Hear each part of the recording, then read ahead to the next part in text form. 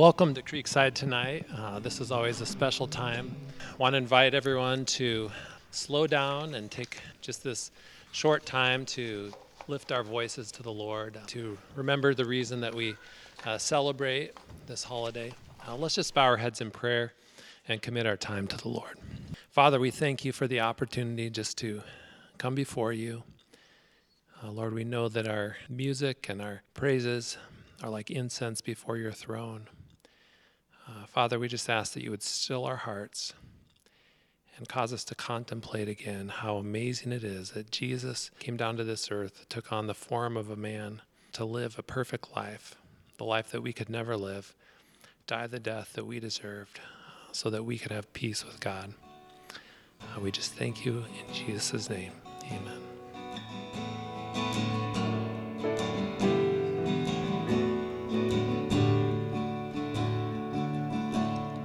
Therefore the Lord himself will give you a sign. The virgin will conceive and give birth to a son, and will call him Emmanuel.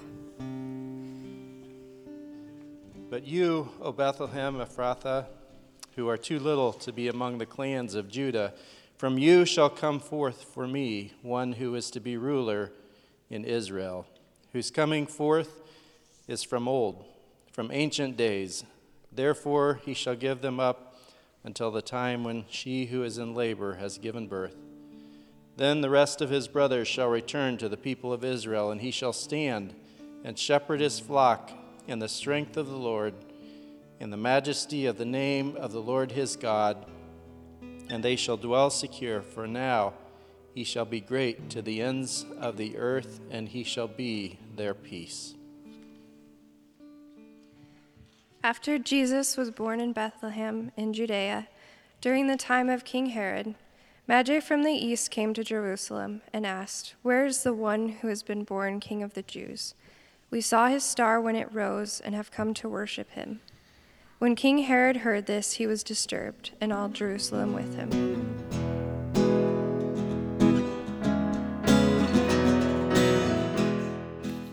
Just want to thank you for coming out on this really cold night and joining with us for this Christmas Eve service. Hopefully our hearts are warmed and our lives are changed by just a reminder of what Christ has done. Thank you to Alan and to Dakota, for Chris, and for all those who've made this possible. I would just like to ask you to pray with me if you would. Father, we just got done singing about giving you all the glory, and I pray that we would give you all the glory for who you are and what you've done. And this Christmas, I pray that you would speak to our hearts, perhaps in a fresh way. Perhaps old truths can become richer and fuller and more meaningful. Perhaps old truths can become new truths. Perhaps the truth might hit us for the very first time. And I pray that your Spirit would work to touch our hearts with the truths from your word for your glory and for the gain of your kingdom. We pray it in Christ's name. Amen. This may not be fair, but I'm going to have you do a quiz with me tonight. So if you're not from Iowa, this might be a little bit of a challenge, okay? But that's okay. You can take the challenge. So what we're going to do, I'm going to tell you the name of a celebrity, and I want you to tell me what their hometown is, where they were born in Iowa. Okay, so I'm going to begin. The first one is Andy Williams. Okay, now some of you who are under the age of 50 might not even know who Andy Williams is, but you can Google it. It's there. So Andy Williams. Anybody know where Andy Williams was born? Wall Lake, Iowa. Anybody know where Wall Lake, Iowa is? Obviously, if you know that, you probably know where it is. Northwest Iowa, okay, is where Wall Lake is. Okay, Andy Williams. Mamie Eisenhower. Boone, Iowa. Yeah, not too difficult. What about Tom Arnold? Ottumwa, Iowa. Tom Arnold was born in Ottumwa, Iowa. What about Marion Michael Morrison? A.K.A. John Wayne. Yeah, Winterset. He wasn't born John Wayne. He was born Marion Michael Morrison. All right. What about Simon Estes? Centerville, Iowa. Simon Estes was born in Centerville, Iowa. What about Ashton Kutcher? Cedar Rapids, Iowa. What about Dan Gable? Waterloo, Iowa. Yes. What about Herbert Hoover? West Branch, Iowa. Okay, so these are hometown heroes, okay? In their hometowns, they were the hometown heroes. They were the main people. And most of these towns or cities had little notoriety apart from the fact that there was a celebrity born in those towns.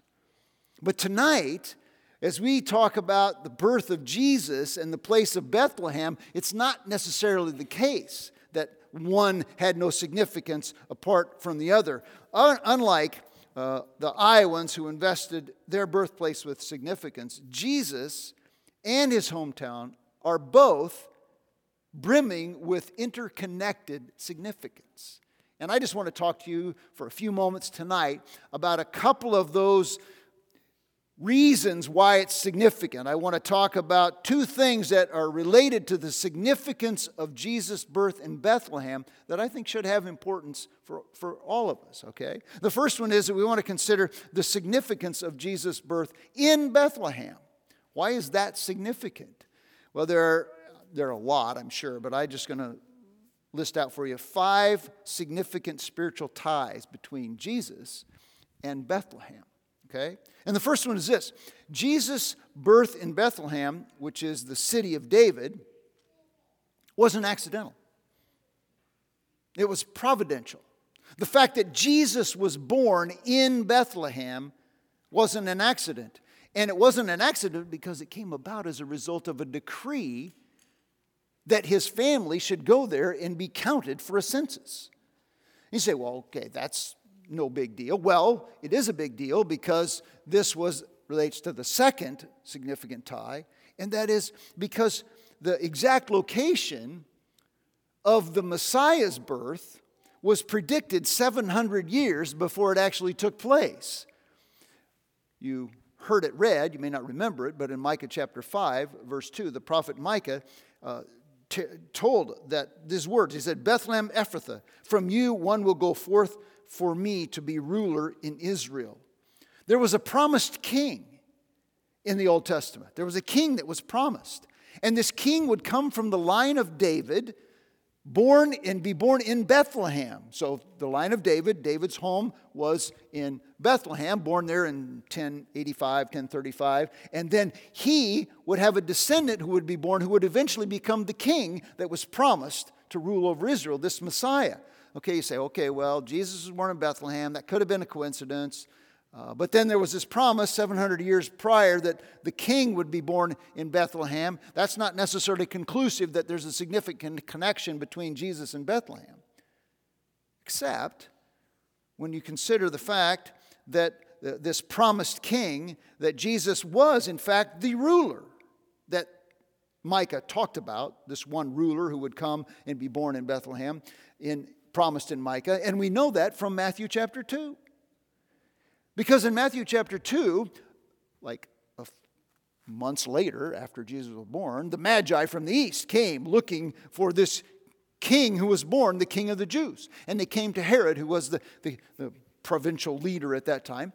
And they said, where's this guy? Where's the king of the Jews? Where's he to be born? Well, Herod had no clue. So he calls in the scribes and the chief priests, and they say, oh, yeah. Here's where he's supposed to be born. And what they quoted Micah chapter 5, verse 2. They said, in Bethlehem of Ephrathah. That's where he's supposed to be born, this Jesus who was supposed to be king of the Jews.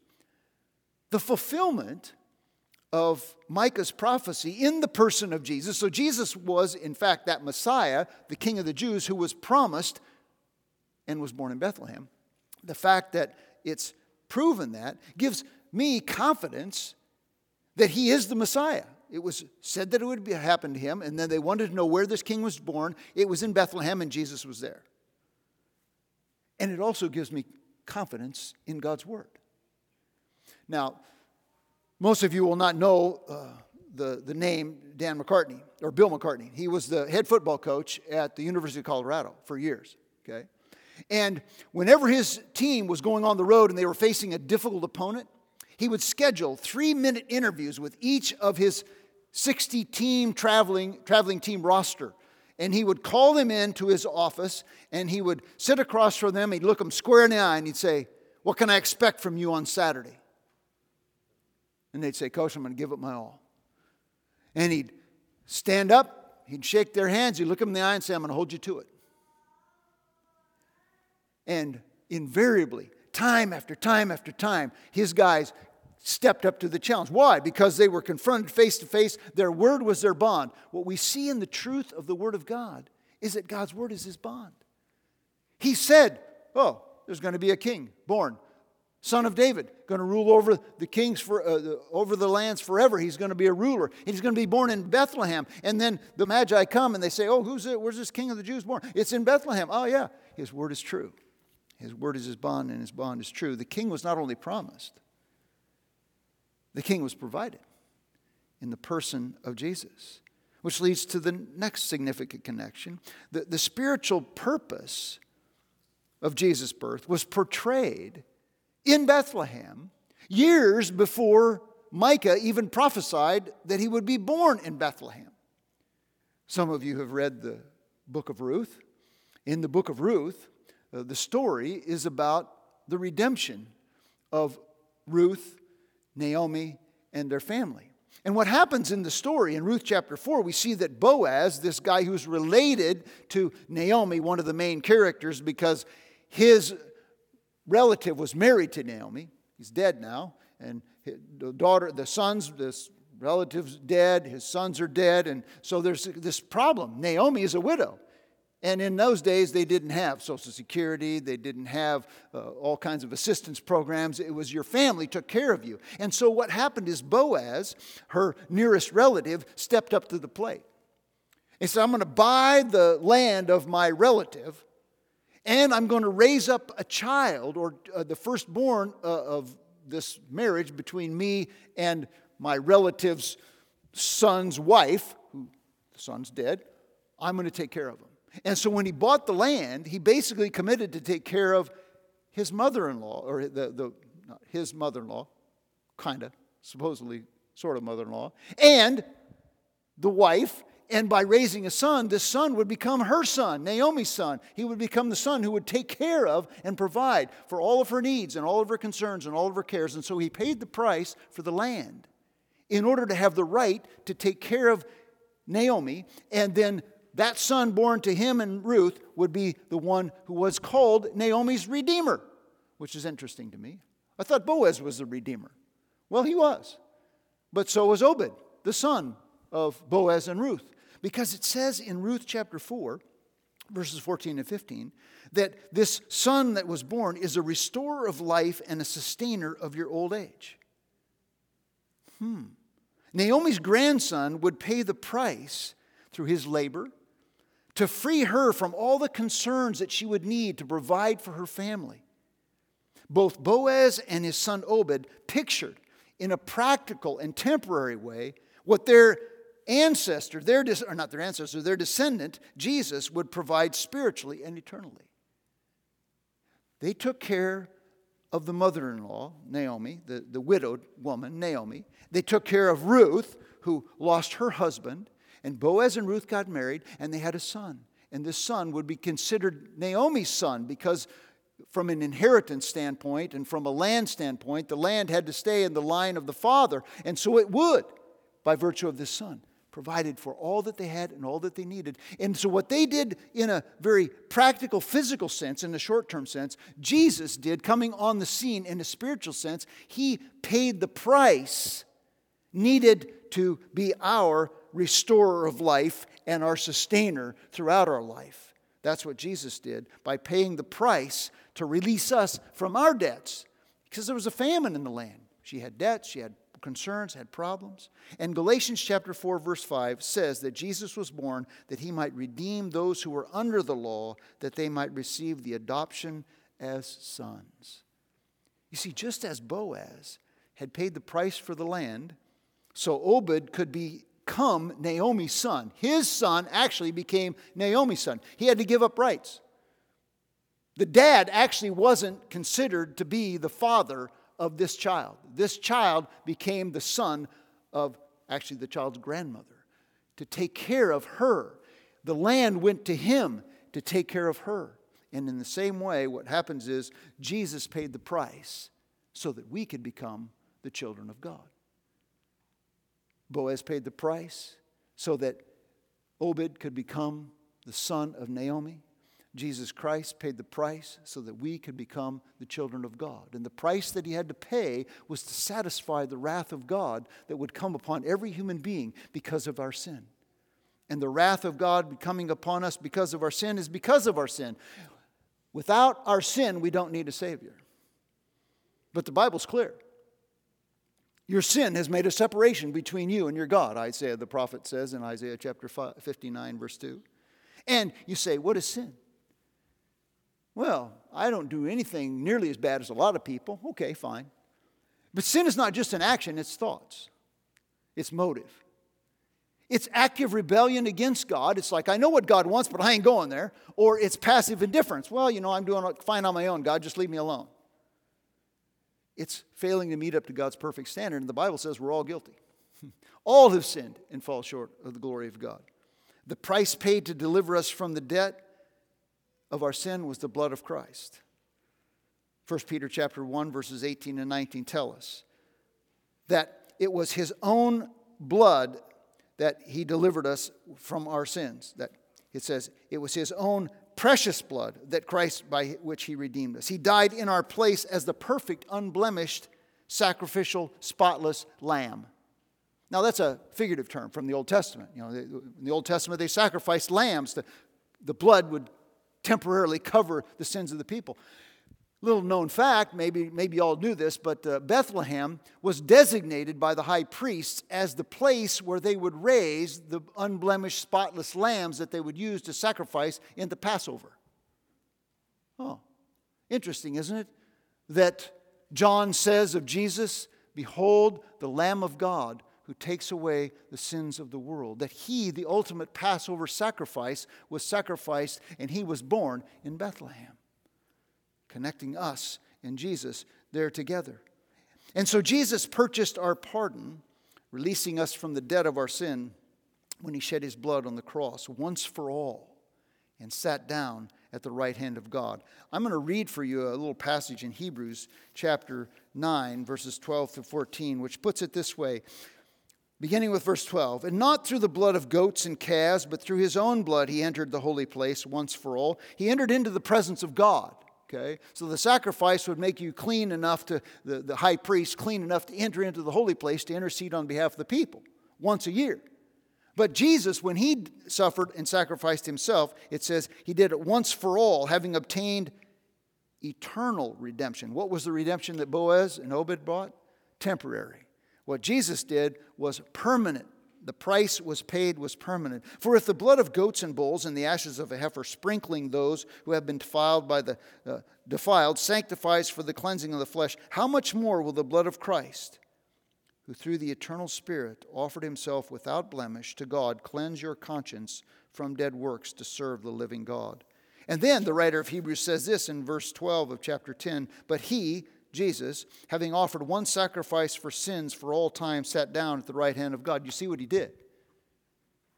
He was born a baby, but he grew up and he died. And when he died on the cross, he paid the price for our sin that each of us deserves to pay. Well, that's all good and well to know it, but because he died in our place, the sentence of death was averted, but it was not averted for everyone. It was only averted for those who would accept his death as the payment for their sins. And Jesus himself said, I am the resurrection and the life. He who believes in me will live even if he dies. And whoever lives and believes in me will never die. Never die. If I had the cure for COVID, which I don't, if there was a cure for COVID, it would benefit only the people who took it. Just because there's a cure doesn't mean you're cured. Only if you take the cure are you cured for COVID. Well, Jesus' death in our place redeemed us from the curse of the law. The curse, the condemnation that was due us. So that if we would take it, we would be cured from our sin. I like this little poem that was written by a guy by the name of Roy Leeson. he describes the whole of Jesus' life. Little baby on the hay, soon there'll be another day when nails shall pierce your hands and feet as you provide our sins' defeat. Risen Jesus on the throne, we lift our praise to you alone. You're the gift that we receive the moment that our hearts believe. The King was promised. The King was provided. The King pardons. Lastly, Bethlehem means house of bread. House of bread. That Jesus pardons our sin is seen confirmed in the fact that, as John says in 6:35, Jesus said it in John 6:35, it's recorded there, that Jesus said, I am the bread of life, and he who comes to me will never hunger. As physical bread satisfies our appetite for a time, Jesus, the bread of life, spiritually satisfies our spiritual needs forever. I don't know about you, but if you haven't, you will probably overeat sometime in the next week. Okay? You'll eat and eat and eat physical food that you will feel satisfied, and then you'll walk away, and then, an hour or two later, you'll come back, whether you're hungry or not, and you'll eat more and more and more. But you'll feel hungry. I used to remember in college, we would eat pizza like at 11 o'clock at night. Oh, we're starving. Let's order a pizza. So we'd order a big pizza. And I'd think, man, I'm so full, I'll never be hungry in the morning. I woke up starving. Because you stretch your stomach out and your stomach wants more. We always want more. That's the way it is with physical food. But the spiritual food, the satisfaction that Jesus provides, which Augustine said, our hearts, our souls are restless until we find our rest in thee. When we find our rest through a personal relationship with God in his Son Jesus, our soul doesn't long for satisfaction anymore. He is our satisfaction. We're not hungry anymore. And that's what Jesus provides for us. So we have these significant connectors between Jesus and Bethlehem. The real question then becomes, will we consider what we're going to do with that? So what? Who cares? Oh, it's some nice facts, it kind of connects us with Jesus and that. The question is, what is our response? And I think there are at least three. First is, just forget it. Who cares? Some of you might say that. We can turn away from Jesus. And, in fact, that's what most of the people at Bethlehem, when Jesus was born, did, right? They weren't showing up in droves to see this baby born in a manger, the star, there. Who cares? Hey, it's a bright star, big deal. But Jesus did show up. And I look and I see that we are not a lot different than the people in Bethlehem's day. We're frantic, but we're not very fulfilled. People, energetic, but they're still empty. Walking around empty. People are harried, but they're not happy. Comfortable, but not content. This is the world in which we live. Possessing more and yet still not at peace. It's interesting, especially this time of year, right? This may be the longest you ever sat in one spot for, a week or a month.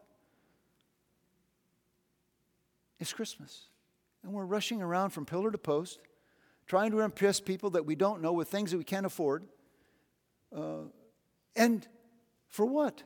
I'm driving on Hickman Road the other night, and I'm going out there, and it's like people are like lined up for clear back to the freeway coming east to turn in to see the light show at Living History Farms. Nothing wrong with doing that, but I'm thinking, wow, we're spending all this energy and time for that. And we're not happy and we're not satisfied. Just like the people in Bethlehem, oblivious to Christ, oblivious to the star and ignorant of the prophetic promise. And so many of us miss out on Christmas. And I just would like to say to you tonight, don't miss Christ in Christmas. It's about Him, born as a babe in a manger, but who died on a cross to pay for our sins so that we might be free from the debt we owe and have eternal life that begins the moment we put our faith or our trust in Christ, which is the second response. We can trust Christ, right? We can turn and we can trust. Luke 2:20 tells us something interesting, that the shepherds were the outsiders. They're the unclean people. Isn't it fascinating that God went to the outsiders to communicate, and they're the ones who came and showed up. And they came and they saw and they left and they told. But these are the outsiders who were entrusted with Jesus. They were the first ones to acknowledge Jesus. I want to know, are we so busy that we're too busy to believe that Jesus really is the Christ, the Son of the living God, and that He died to pay the debt that I owe? Are we so caught up in the presence that we miss the presence of Jesus? If you have never put your faith or your trust in Jesus Christ as your Lord and Savior, turning from your sin and accepting what Jesus did on the cross as a payment for your sins, I just would like to unapologetically challenge you to do that. Because that's what Christmas is about. Oh, it's nice and it's comfy, and in a few moments we're going to light candles and it's going to be kind of a surreal moment, and I want us to enjoy that. I think we should.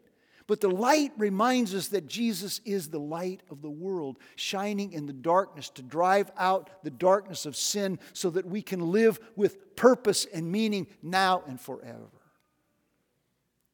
We can turn from Christ, we can trust Christ, and if we've trusted Christ, then we should tell others, just like the shepherds did.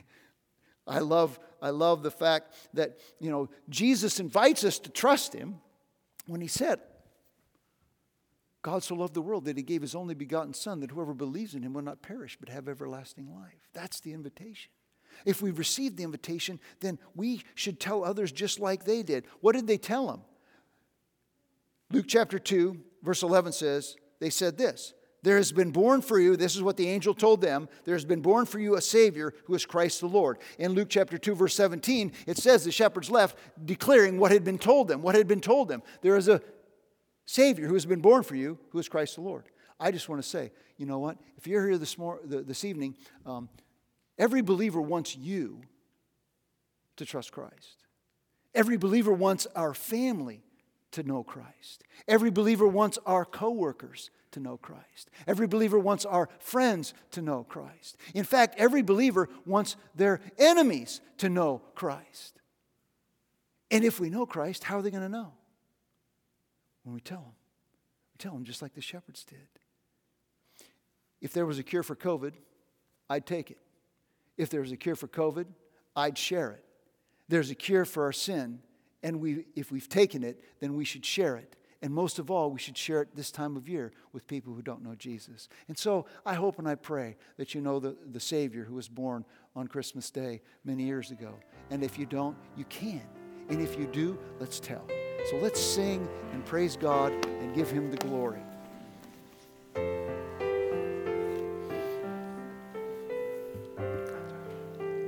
It's Isaiah chapter 9. Nevertheless, there will be no more gloom for those who were in distress. In the past, He humbled the land of Zebulun and the land of Naphtali. But in the future, He will honor Galilee of the Gentiles by the way of the sea along the Jordan. The people walking in darkness have seen a great light. On those living in the land of the shadow of death, a light has dawned. You have enlarged the nation and increased their joy. They rejoice before you as people rejoice at harvest, as men rejoice when dividing the plunder. For as in the day of the Midian's defeat, you have shattered the yoke that burdens them, the bar across their shoulders, and the rod of their oppressor. Every warrior's boot used in battle and every garment rolled in blood will be destined for burning, will be fuel for the fire.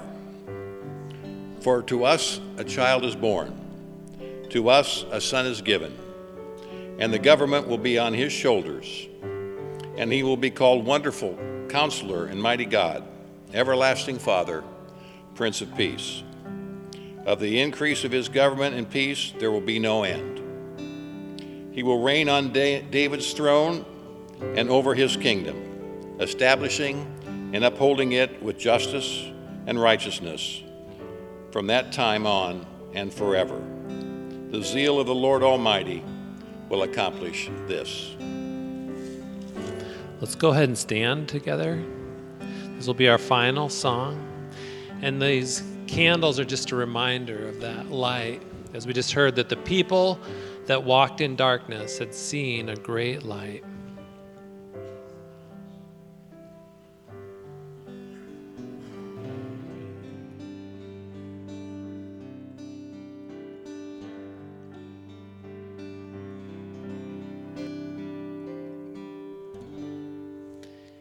Amen. We hope everyone has a blessed Christmas and that the light of Christ would shine in your hearts this week.